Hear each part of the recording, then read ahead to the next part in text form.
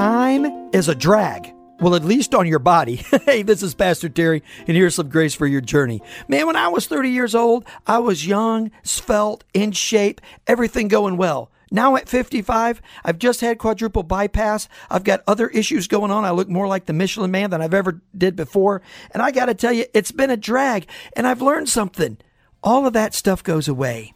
So what do you look for in a woman? Beauty's great. Personality is great. But here's what the Bible says. Charm is deceitful and beauty is vain, but a woman who fears the Lord is to be praised. If you're out there looking for a wife today, look for the woman in church who's loving the Lord, because I promise you, she will give you grace for your marriage, and God will give you grace for your journey. God bless you. Thank you so much for listening to this edition of the Grace for Your Journey podcast. I pray that it has been a blessing and an encouragement to you. Pass it around if you think it would help somebody. And we look forward to you dropping by again for another episode of the Grace for Your Journey podcast.